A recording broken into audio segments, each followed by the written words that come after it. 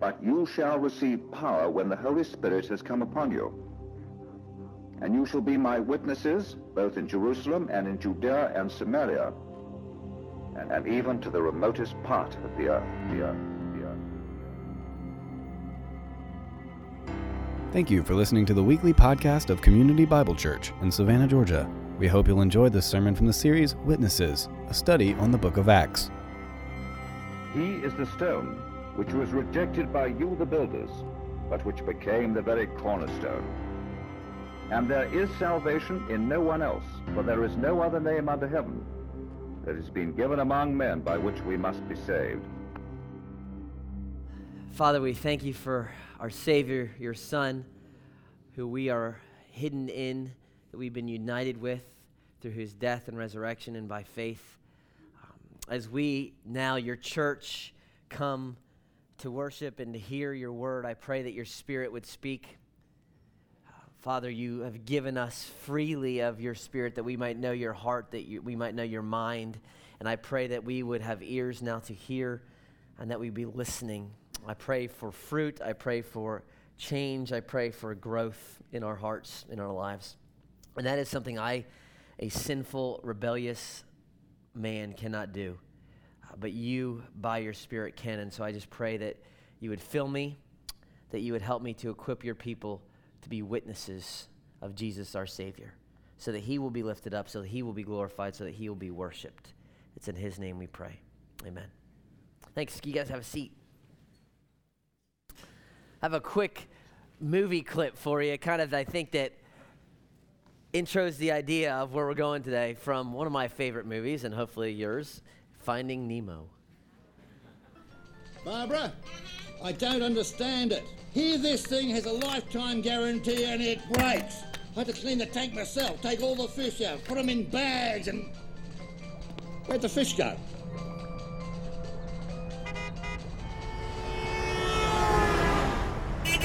Come on, Pete! Come on, you got it, that's it. Just a little further. You can do it. That's the shortest red line I've ever seen! Come on, Peach. Oh.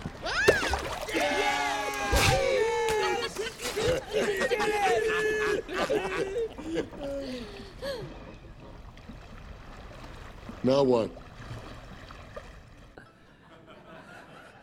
Now what?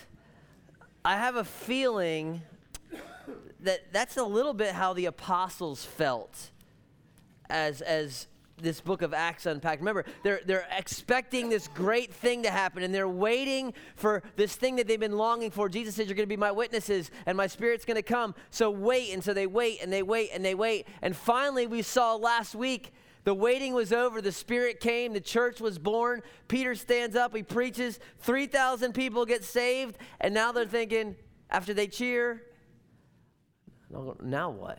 What are we supposed to do now? We're sitting here like in bags in the water. Like this is what we waited for. And now this is overwhelming. What do we do? Now what? It started with 120 people and everyone knows everybody. And you're kind of a comfy little group of people in a nice little room, and everyone's been with each other for a couple of years. Now you look around, and it's just strangers. 3,000 strangers who know nothing. They know nothing, right? How are we supposed to equip those people to be witnesses of Jesus? What do we do now, right? And what we're going to see today as we look at Acts 2 is what they did now is the same thing, here we are 2,000 years later, that we are to be doing now. Their what now is our what now. And when you kind of strip it down to the bare basics and the core, right, and put all the other things away, the way they equip people to be witnesses, the way we equip people to be witnesses, it's the same. It may look a little bit different, and the form may change a bit, but the function and the strategy has not changed. The now what is the same. And so let's look at our text. We'll see the now what for them. We'll see the now what for us as we unpack. Let me just kind of read through our text. Acts chapter 2, and we're going to be in just verses 42 to 47, just a few verses this morning. Follow along as I read. And they devoted, I'll start in verse 41, just going to get a running context. So those who received his word were baptized, and they were added that day about 3,000 souls. And they devoted themselves to the apostles' teaching and fellowship, to the breaking of bread and the prayers. And awe came upon every soul, and many wonders and signs were being done through the apostles. And all who believed were together and had all things in common. And they were selling their possessions and belongings and distributing the proceeds to all as any had need. And day by day, attending the temple together and breaking bread in their homes, they received their food with glad and generous hearts, praising God and having favor with all the people. And the Lord was adding to their number day by day those who were being saved. I mean, it starts off, there was 3,000 people added. That's a lot. I mean, think about just the logistical issues. There's no more upper room. We're not fitting 3,120 in this upper room anymore, right? I don't know anybody. All these blank stares. All right, Pete, what are we supposed to do? Here we are. We believe in this Jesus of Nazareth now. What now? Right? What are we supposed to do? How are we supposed to be equipped to follow this Jesus of Nazareth? Verse 42 is the key. Here's the what now. There's two things in this verse that we're going to see this morning. It's the same thing for them, it's for us. It says, and they devoted themselves to the apostles' teaching and to the fellowship. We're going to spend most of our time right there. They devoted themselves. This is a Greek word. It's a compound word. It's in the continuous tense. So they kept doing. They continued to devote themselves. And the Greek word is actually two. It's a compound word. So there's two words put together. The prefix means to move towards something, to move forward. The main word means to be steadfast, to be steady. So they are moving towards a steadfastness, a fidelity. They're persisting in a single-mindedness of two things that they are continually committing themselves to. The first is what? Is the apostles' teaching. The apostles' teaching. Now remember what's going on. There's no New Testament. The book of James has got 14 or so years before it's written. All right? There's no the Apostle Paul yet. He's still Darth Vader. He's the bad dude still. He's a bad guy. There's no Gospels. No Matthew, Mark, Luke, John. There's nothing. All you have is 12 guys who walked with Jesus for 3.5 years. But these same guys are the ones Jesus told them, when my Spirit comes, He is going to remind you. He's going to teach you everything you need to know. Just teach what He reminds you. And so they did. They just taught. They're sermon stealing. Jesus said this. Jesus said this. Jesus did this. And that's what they do. And they're just teaching it. And what happens over the next 15 to 50 years is they take all these teachings of Jesus and they write them down. Or they kind of sign off on someone else who has written them down, and in essence, that's how we get the New Testament. What the New Testament is in essence the teachings of Jesus through the apostles and through some other men like Luke, who wasn't an apostle, but he had a great relationship with Paul, or Mark, who had a great relationship with Peter. They signed off on their teaching and said, yep, that's what Jesus taught. And we get our New Testament. Right? It's basically, in essence, the teachings of Jesus. And that's important you understand that, because here's what you're going to hear in this culture, especially of biblical illiteracy. Well, that's just what the Apostle Paul said. Jesus never dealt with that issue himself, right? We hear that all the time. Well, Paul said that, but Jesus never really talked about that issue. Here's the problem with it. It's a faulty understanding of inspiration, of review of Scripture. Because what we believe is what the Scripture says, that all Scripture is breathed out by God. It is the breath of God, all Scripture. That the Holy Spirit moves on men and they write down His word without error. All right? That is how we get Scripture. It's sourced in the Spirit. So these men wrote by the Holy Spirit. But here's the question you got to ask. When Jesus taught, what was the source of Jesus' teaching? What was the power of Jesus' teaching? It was in the Spirit. The Spirit's the one who led Him. The Spirit's the one who empowered Him. The Spirit's the one who taught through Him. So the New Testament writers and the Old Testament are empowered by the Spirit. Jesus is empowered by the Spirit. The source of both Jesus' teaching, Paul's teaching, David's teaching, Luke's teaching is the same place. So in essence, when Paul is writing, it's the Spirit of Christ. When David is writing, it's the Spirit of Christ. When Luke is writing, it's the Spirit of Christ. When Zechariah is writing, it's the Spirit of Christ. It's all sourced in the same place. It's ultimately the words of Christ. And it's true because it's sourced in God. And it's not just true for you and not true for you. It's purest truth there is. It's true for all time. It's not limited to time and space. It's true because God is the source. And so here's the apostles, and they're just teaching what Jesus taught them, right? This is what Jesus said. This is what Jesus said. This is what Jesus taught us. And here's where that relates to us. Here's why that's essential. What we believe ultimately is that whoever stands up on this stage and behind this podium really is not qualified to say anything. I really, on my own, have nothing to say to you apart from this. So because I don't have breath of life. This is the breath of Bill. And I brushed my teeth and all this morning, so it's not bad, but it has no power. Right? The only power that I may have is through the scripture. So the best that anyone up here can do is to get up here and simply explain the words of Christ in as clear truth as we can do it and just lay it out there for you. And that's why we do expositional preaching primarily here. We start at the beginning of the book and we walk through a book, verse by verse. Because we're just trying to share the words of Jesus for you so that we're laying it out there. And so you should be able to say, yep, that's what it says. That's what it says. Oh, I don't see that. Where did he get that? We're just laying the truth out there. Because this book, despite what some people may think, it was written for the average, ordinary Joe to understand. You don't have to have a PhD in theology. This was written in what they call the common language of the day, Koine Greek, for everybody to understand. It wasn't written for the PhDs and the higher-ups. It was written for everybody, which is why the reformers tried to put the Bible back in the hands of the people and the vernacular they could understand and translating it from Latin into all sorts of languages, which is why they got burned at the stake. And so our job is to clearly present truth because this is the power to change. This is where life change takes place. The Word of God is living. It is active. It is sharp as a two-edged sword. It pierces. It's the only thing that can change the heart. Is the scripture, right? That it's the thing that guides us. It's a lamp unto our feet. It's a light unto our path. It is what sanctifies us. Jesus said, sanctify them in truth. Your word is truth. So here's the change, right? It is our true north when there's fog of the culture and fog of the world. It shows us the truth. I'm not a pilot. We got lots of pilots in this church. I've played one on Xbox before, so I'm pretty good, right? I got that. But I'm not a pilot, but what I've been told is when there is zero visibility for pilots, it is real easy to get disoriented. In fact, your plane can be like banking this way and upside down, and it can feel like you're just flying level. Feels normal.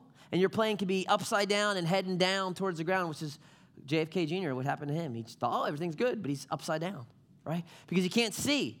And in that place where your plane is banking and you have no clue where you're going, the only way you can know where you are is to look down at the instruments.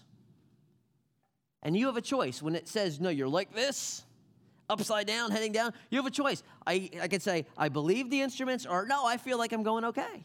Everything's good, right? You have a choice. What are you going to believe? How you feel or what the instruments say? And look, your mind and your emotions and the culture and your friends can be telling you one thing. And you can feel like it's all good. And you can be in a nosedive headed for the ground. And one of the things that the scripture does, it is the instruments. When the fog is there and you feel this way, what scripture does is say, you need to pull up. You're in a nosedive. You're upside down. And you need to level this bad boy out before you hit the ground. That's one of the roles that the scripture plays, which is why our job is to present it to you. But here's what I want you to see. You go back to Acts chapter 2, verse 42. What does it say? It says they devoted themselves to the apostles' teaching. It does not say that the apostles devoted themselves to teaching, although that was true. It says they. Who's the they? The they is the 3,120 new Christians. And they devoted, and circle the word, themselves to the teaching. Okay, the apostles are teaching, but the commitment is on who? The commitment is on the people. Right? They're committing themselves to the teaching. And what does that look like? It's not sitting in a classroom like, oh, Peter, man, thanks for unpacking that whole tulip thing. Now I'm a Calvinist. Thanks, Peter. Now I get this whole Trinity thing, Peter. Now I get that. That's not what they're talking about. They're committing themselves to being obedient to what Jesus said. Remember the Great Commission? Make disciples, baptizing them, teaching them to what? Observe all that I've commanded you. These are a group of people, they're saying, tell us what Jesus wants us to do. Tell us what he wants us to do. How should we act? What are we supposed to do to be like Jesus, to be his witnesses? And the responsibility is not on the teachers. It's on the people. They devoted themselves. And here's the first what now for us this morning. If we're going to continue to be equipped as witnesses, if we're going to do what we've been called to do, then our job is to teach, but it is your job to respond to the word. It's your job to respond. That you are ready to follow. This is not a spectator event. This is not the football game. Woo, go Jesus. Yay, go Bill. Woo. Awesome. Everything is awesome. I mean, it's not that. Your job, your responsibility, if you are a witness, is to respond to the word. You have three options when you're faced with truth. You have three options when you're looking down at the instruments and it says, upside down, gonna crash. You have three options. You can say, no, that's not right. That's not true. I'm good, I feel great. I'm level. You can say that. Or you can say, no, that's for the other plane over there. You can put yourself on the side of Scripture. You can come listen to the word for your wife. Honey, you need to hear this one. Kids. Pastor Bill, kids, speak. Or you can put yourself under the word and say, instruments say upside down. I got to correct this. I got to respond. Right? There is something missing, CBC. There is something missing from a person who says they're a witness, that says they're a Christian, and they never hear and they never respond to the word of God. There's something missing. Right? Because this book is meant to be responded to. This is the heart of God. This is the mind of God, and he has let us know it. And if the living God speaks through the living word, then it ought to be lived. It's responded to. I mean, back to 2 Timothy, all Scripture is inspired, it's profitable for teaching, reproof, correction, training, so that you may be adequate and equipped for every good what? Work. It is given to you so that you may respond to it, that you may follow. So the question this morning that we got to ask ourselves, that I have to ask, is there something that you are not responding to that you know that you should be responding to? There's just something that God has been in your heart every Sunday. Every time you see that person, you know God is trying to get your attention, and you're just like, no, not now. Maybe for some of you, it's baptism. You've been putting it off for 6 months, 9 months, 12 months, 18 months. You've been here, oh, yeah, I'll do it. And now is the time. Now is the time. Stop putting off what God keeps bringing up in your heart. Maybe there's this hidden kind of deal that you got going on that no one knows about, right? And you know you're upside down, but you keep doing it anyway. Maybe it's some lie, teenagers, you've been telling your parents, some relationship you're kind of hiding. Don't let mom know. Don't let dad know. You know. It's time, right? Maybe it's a lie that some of you have been buying, that your identity has to be wrapped up in work or getting stuff or and dating this person or looking in a certain way, and you keep buying the lie and keep pursuing it and keep pursuing it and pursuing it. Maybe it's busyness. You know that your family is way too busy. You hadn't had a meal together since Thanksgiving of 2009. Right? I mean, you're eating McDonald's over here and Chick-fil-A over here and Dairy Queen over here and Subway over here, and you haven't sat down at a dinner table with the whole family, and you can't remember because you got soccer and this and that and club and that, and you know that you're too busy, and you're still not, we're just so busy, and you haven't cut anything. And it's time to respond. Some of you, you know you should be taking your spouse out on a date frequently. Well, we did it on our anniversary in 2008. Right? You know you're supposed to be pursuing your spouse, and you're just blowing it off. That God keeps bringing that person to your mind, and you know you're supposed to call them. You know you're supposed to write the letter. You know you're supposed to do something and reach out to them, and you're just like, no. Time to respond. Witnesses respond. Witnesses are ready, and they're listening so that they may respond. And I know this has come up a lot lately, but I'm going to keep saying it because it keeps coming up, is that you got to be listening if you're going to be doing. You got to be ready to hear the voice of God if you're going to be doing it. You have to learn to be a self-listener and a self-feeder of the Word of God. Right? I do not want you depending on me and Cain and whoever else is up here for your spiritual feeding. Yes, it's great to come on Sunday and we get encouraged, but you should not be dependent on me. You know what? It's great about my kids now. They're old enough. My youngest is 6, is they can feed themselves. Isn't that great? Parents are like, yes. My oldest can make himself a mean old omelet. My daughter, she made a fruit salad the other day. Man, it was beautiful. I don't like fruit that much, but it was pretty. And my 9 and 6-year-old, they can get their own Frosted Flakes.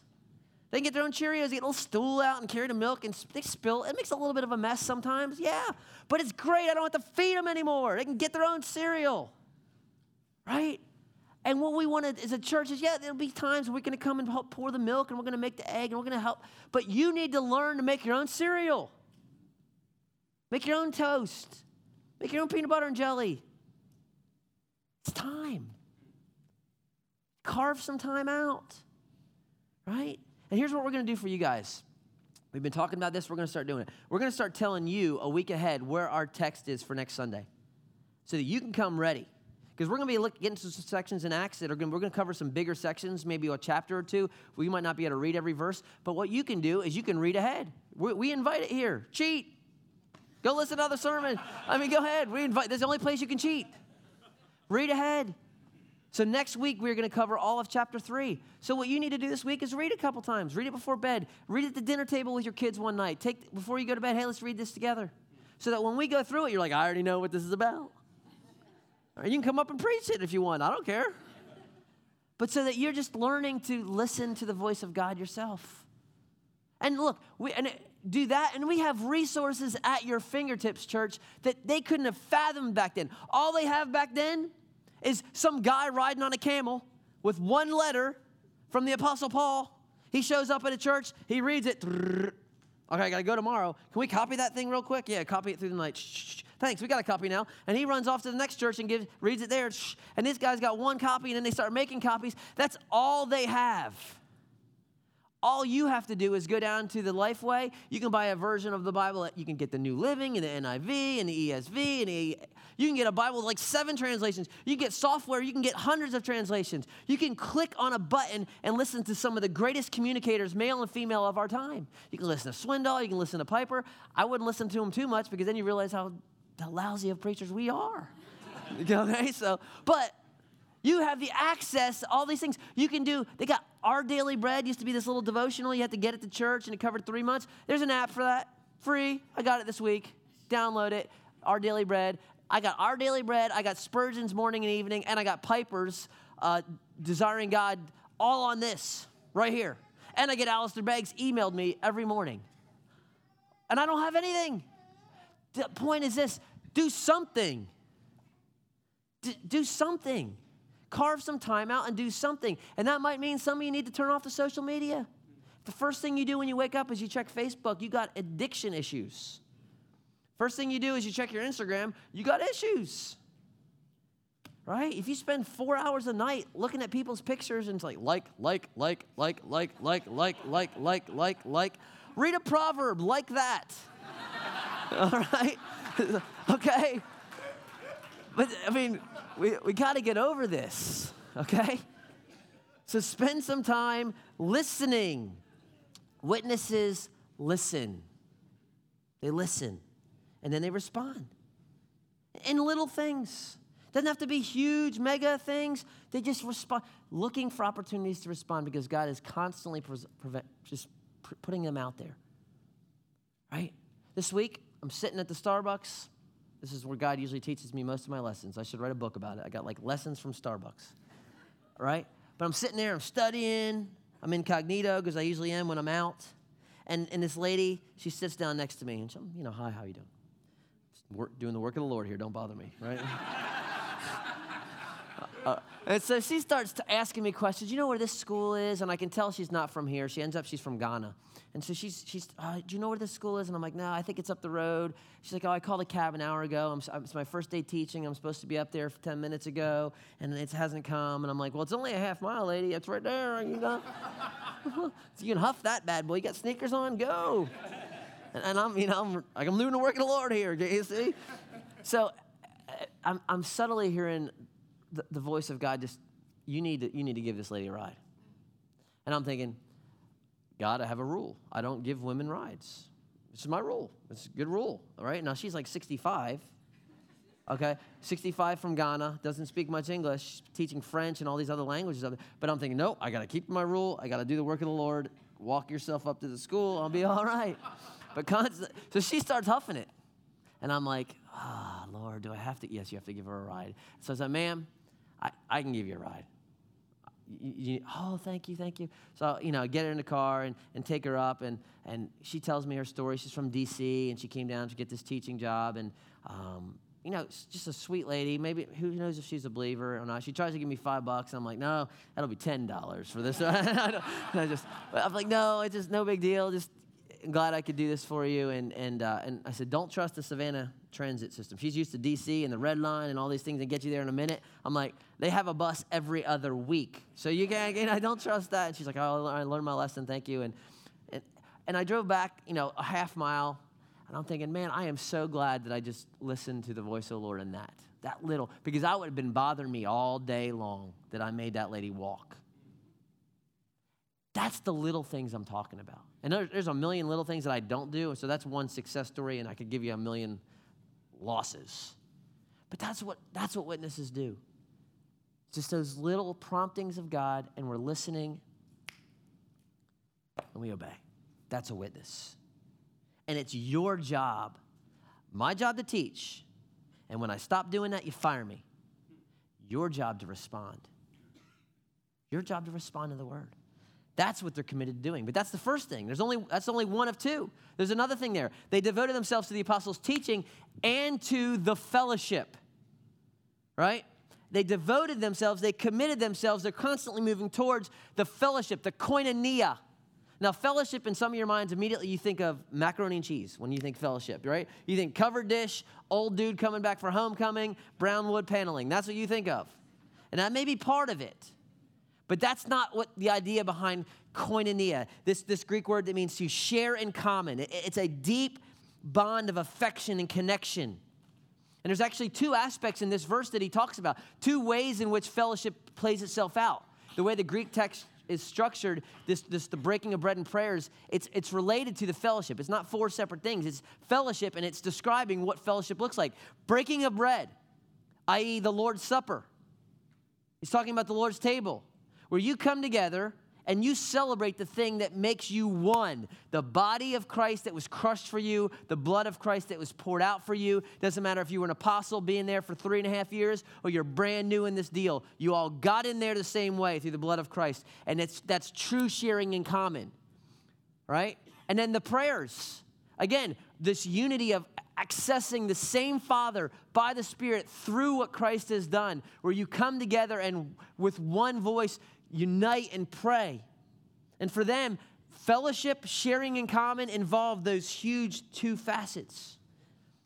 But you think about this. They devoted themselves. They committed to the fellowship. It's just a weird phrasing, isn't it? They were committed to the sharing in common. And here's kind of the language I want to use that. Here's what they were doing. And here's the second thing. Here's the second what now. How they equipped each other to follow Christ. Is they were committed to doing life together. They were with one another. They lived life together. I mean, look at verse 43. All came upon every soul. Many wonders and signs were being done through the apostles. We'll come back to that in the next couple of weeks. He says, and all who believed were together.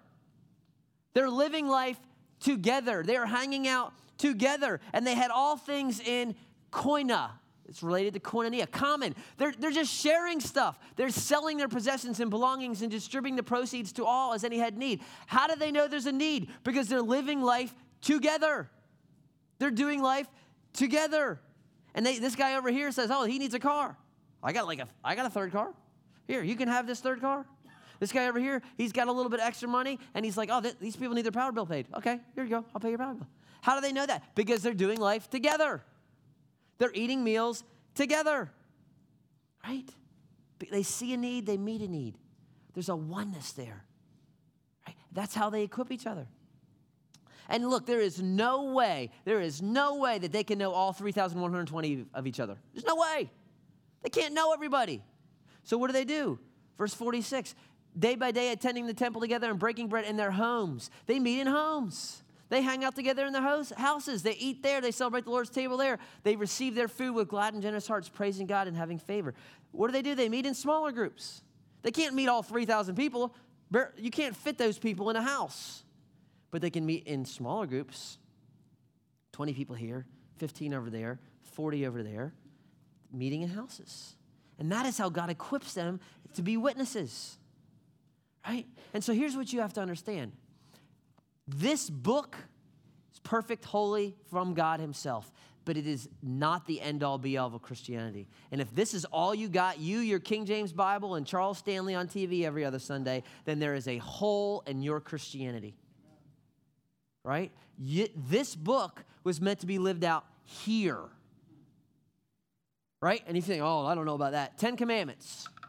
First 4, you and God. Last 6, you and man. No adultery. Don't covet your neighbor's vehicle. Or that's not vehicle, but back then it was something else, right? But don't lie. Don't steal. Honor your dad and your mom. Those are relational. New Testament, love one another, share with one another, pray for one another, encourage one another. All the one another's. It's not you in the closet. You can't love your neighbor in your closet. You just can't. This is lived out here in relationships. You are created for relationships with God and with people, the body, right? And we know that. Even a lost world knows that. Remember that scene in Castaway? You remember the whole movie Castaway? Tom Hanks alone on the island? Who becomes his best friend? The volleyball. Wilson, the volleyball. And by the end of the movie, you're talking to the volleyball. And half you ladies cried when the volleyball floated off in the ocean. You're like, Wilson, it's going to die. The sharks are going to get Wilson, right? It's a volleyball. Why is that such a moving scene? Because we're just created for relationships, right? And if you're going to grow, there has to be intentional places where you are knowing other people and you are known. And look, did a little research this week. There's over 100,000 churches in this country that are 35 people or less, right? Now, that's the perfect number if you want to know everybody. It really is. You want to know everybody, your church needs to be 35 or less.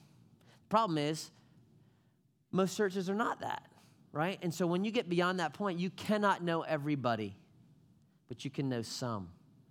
And what we have done at CBC is we have tried to create avenues for you to know people and be known. And community groups are a huge part of that. Yes, they are huge. They are what we do. It's not just some little thing. Those are part of our DNA, where we provide places in your close neighborhood so that you can meet other people that are not like you. And you can do life together. So when there's needs, they can be met by others in those groups. There's a place to be known. Look, picnics are easy. Make myself a little brownies, a little covered dish. I'm in and out in 90 minutes. I get fed, and I don't really connect with anybody. That is easy. True koinonia is very hard, right? It's hard because the church, quite honestly, is filled with weirdos.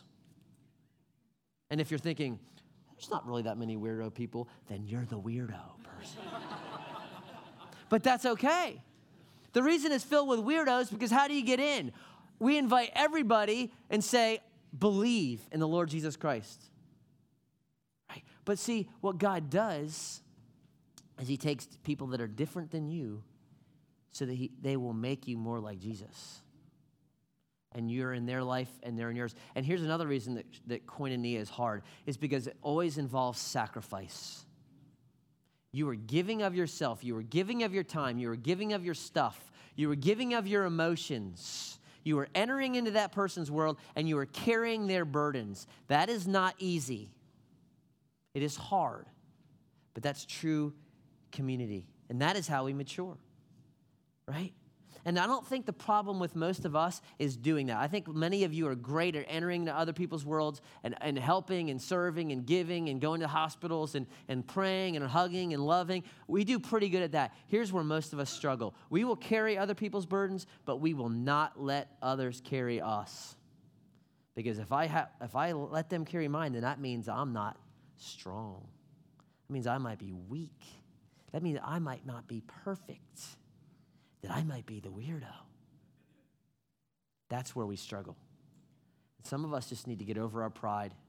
You may have a PhD and no one really cares here because we all have the Spirit of Christ in us, and we can help, and you can be matured by that person over there that's completely different than you, and you need to let them, right? And you need to enter into that. Here's a verse for us to think about this week. This is the writer of Hebrews says, let us consider how to provoke or stir up one another. Let us think about how you can stir up other people to do what? Love and good works. You know what this verse is saying? Where do love and good works come from in the body? From you purposely thinking about how you can stir up in someone else how they will be loving and do good works. The responsibility is on you. How many of you are thinking about that? How am I going to stimulate and provoke my spouse to good deeds, my kids, my small group, the people I work with? That's something that we are all called to do. You need that to be done. I need my wife, who is my closest community group, by the way. I need my wife to tell me the truth. I need her to tell me, you were too harsh with the boys. You were too loud there. You weren't loud enough there. I need that because I can't see that. I need her to tell me, and I need to be willing to listen. I need her to say, you're doing good, keep it up. I need all those things to press on for perseverance, for love and good deeds. You need it. You need it. The Holy Spirit uses people to stir these things up, right? And I know that not everyone can be in a community group. I get that. But you need to work somehow to get into the flow of the body. You need to be meeting with coffee with this person there, or go to BSF, or somewhere where someone can speak truth to you. If you're a man, you need to be here at 6:30 this Thursday, if you can get here. We'll get you out by 7:30. But you need someone to tell you the truth. And you need to be telling other people the truth, right? An isolated Christian is an easy target for the enemy. You can be upside down, and no one's telling you, hey, red 5, you're upside down. No, I'm gold. That's a Star Wars reference for those of you who didn't know. Right. Here's the language we use at CBC kind of for these two things, because it's very simple. They're doing two things, committing to responding to the word, committing to doing life together. We use it really, very profound. We thought about this for months and months. They're committed to community, right, to the body, and they're committed to Bible. Profound, I know, right? Our name, community and Bible, the two things that we present to you to encourage you. Where does life change take place? Where does equipping to be witnesses take place? In community and in Bible. And you have to have them both, y'all. You got to have them both, right? They're both necessary. When they're both there, there's power.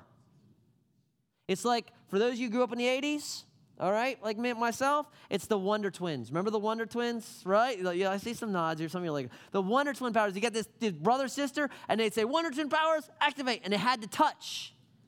If they didn't touch, it didn't matter. And they'd touch, and he would form up a bucket of water. Woo, and he'd turn into a bucket of water. And she'd be like a whale, woo, pour him a whale. And they could change, but the power was when they were together and when they touched. The power is when the Scripture meets the body and the Holy Spirit moves and there is life change, and you need them both. Because if you have community without truth, you just have a group of people who will do whatever. If you have Bible without community, you just have a bunch of heady, proud people that know a bunch. You need them both. You need them both. That is where witnesses take place. And that is where power. Look at the result. Again, 43, all came upon every soul. This word means reverential awe. There is a holy fear of these people. Like, what in the world, these people? We have never seen love like this. We've never seen people. This guy was a jerk who loved this stuff. Now he's giving it away.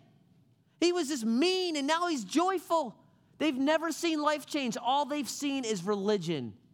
Do this, do that. Do this, do that. And now there's a group of people that they can't get their arms around, and they're just blown away by him, right? There's awe. There's love. Verse 46, I love. They're attending the temple together, breaking bread in their homes. They receive their food with glad and generous hearts. They're like, that group of people is weird. They're always happy. They're always joyful. They go to the beach together and have fun together, and they laugh together, and they cry together, and they eat meals together, and they're always asking each other how they're doing, and they're always with each other. That is weird. They just love each other. What is up with that? There is just something different and joyful about them. They're not fighting over who parks their camel where, or who gets to sit in the corner, and who gets the nice seat. They are just joyful. And there's something infectious about it. They're having favor with the people. They're like, I don't get it, but I want this guy working for me. I don't know what's going on, but that kind of guy, I want him around me. I want to be around. I need to go to that little meeting they have every night and eat that meal that they talk about. I need to be in that deal. Right? What do lost people think about you, really? What do you think they say about you when you leave the room? Whew, glad boss man's gone. He's on fuego today, right?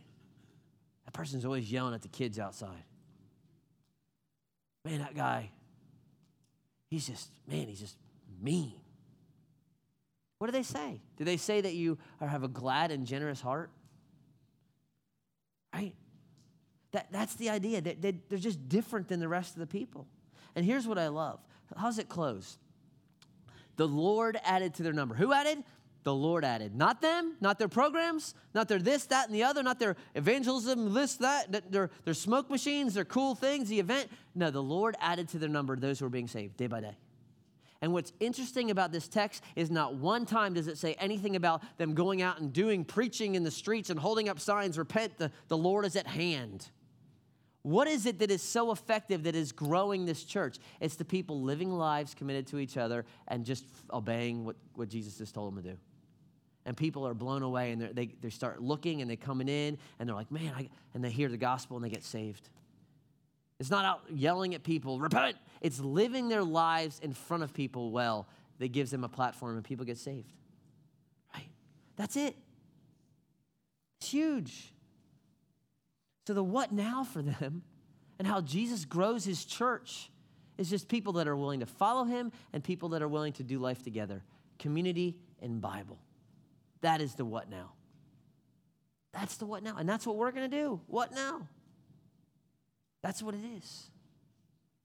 I have one of my pastor buddies called me this week. He's like, I got to tell you this.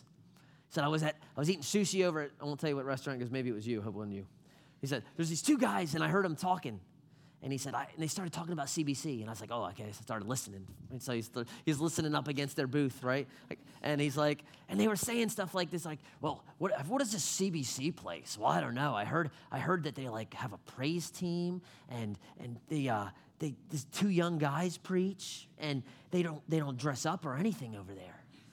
And the guy's like, are you okay with that? He's like, no, are you? No, I'm not okay with it either. And I'm like, all these things, and they're talking about us. He's laughing, and he walks away. And look, I hear stuff about our church all the time like that. Fun, they have no clue. They've never been here. And it just makes me laugh, most of it, because I'm like, you're right. That's probably, I'm not that young. I'm 40, but But what I do hear sometimes about our church, though, does bother me. Because I've been hearing things like, oh, you guys are the trendy church. You're the cool church in town now. And I'm thinking, you've never been to CBC, have you? Because not only are we the hottest church in town, temperature-wise, except the day 15 service, we do nothing trendy. I mean, we are the least trendy church. Me and Kane are the least cool people in this town, I can guarantee you.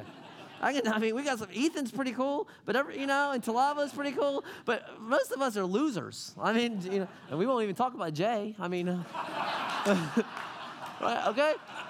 Something in, you don't know CBC if you think we're trendy. And if you're here because someone told you that we were hip and doing something cool, look, you are in the wrong church. We are not trendy and we are not hip. What we have been doing from day one is the same thing we are doing right now. We've had, from day one, when there was those 30 people in the Johnny Harris, you know what was about those 30 people? Those were 30 people that were committed to responding to the word and to doing life together. And you know what we've done? We have just added about 970 of them that are just responding to the word and living life together. And I am convinced the reason that God has had his hand on this church is not because the preaching has been great. We've been doing great strategies and all this thing. We have kept it simple that we are going to teach the word, you are going to respond to the word, and then we are going to do life together, and we'll give the Spirit freedom to move. That is what we're doing. And if that's what you're about, man, you can jam it on with us here. And if that's what you're not about, then you probably don't want to hang out much longer. Right? That's what God's doing. That's the what now. That's what we're about. And that's what we're going to keep being about. Responding to the word. So as we move to worship, and what we're going to do, we're going to celebrate the Lord's table. Right? And we're going to remember the body and the blood. We're going to remember what unites us. We're going to remember how we are one because Jesus died for you and he died for me. And if you're a follower of Christ this morning, if you have put your faith in Christ for forgiveness of your sins, then you are invited to celebrate with us.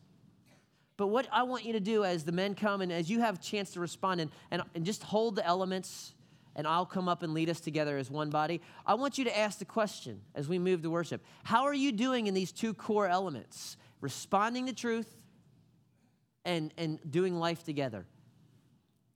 Here's your opportunity to respond and not, well, I'll do whatever God's saying next week. If it's today, if he's been putting something in your life, in your heart, don't wait. Be obedient today. Respond today. Right? And we'll celebrate the table.